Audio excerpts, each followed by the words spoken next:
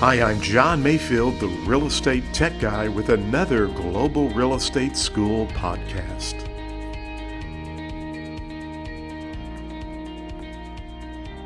Welcome to the podcast. I'm John Mayfield, the Real Estate Tech Guy, and this is episode 020, our 20th episode, and we're having a great time talking about real estate definitions, or at least I'm having a great time. I hope you are as well. And if you're preparing for the real estate exam, you've come to the right podcast, because we want to give you information that will help you pass your real estate exam on the first attempt. So be sure and sign up for our podcast. Give us a 5-star review. We would appreciate any kind of comments that you have.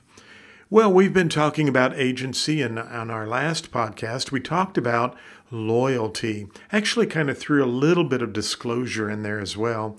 But remember, when you enter into an agency relationship, whether it's through a listing agreement, a buyer's agency agreement, even working as a property manager for a landlord, or if you're working with tenants trying to help them, and you enter into an agency agreement with a tenant, you have some fiduciary obligations.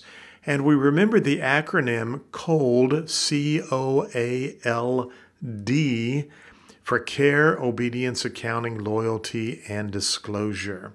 Now, today I want to talk about care. You have to use due care when working as an agent for the principal or your client. Let's kind of look at that in relationship for an agent who is listing a property for sale for a seller.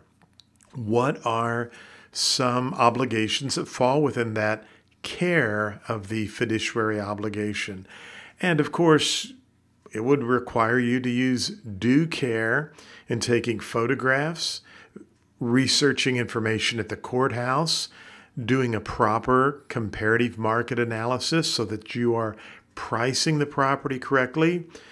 Care would encompass writing the ad copy, preparing the information for the multiple listing service. In fact, think about this. Sometimes you may get a listing in the summertime when the grass is green and there are leaves on the trees, but then fall comes along very quickly, or even winter, and perhaps you still have that property listed.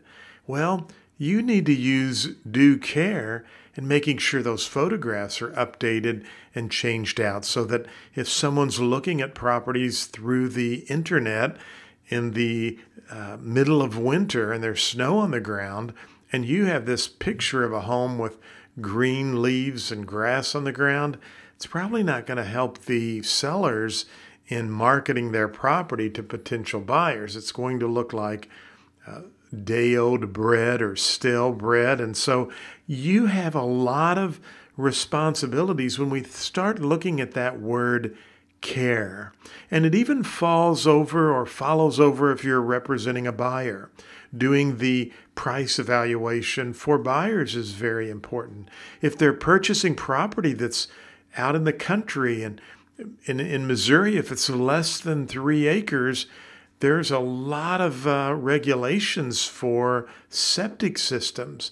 So are you encouraging that your buyers get the proper inspections, that there's a radon gas inspection?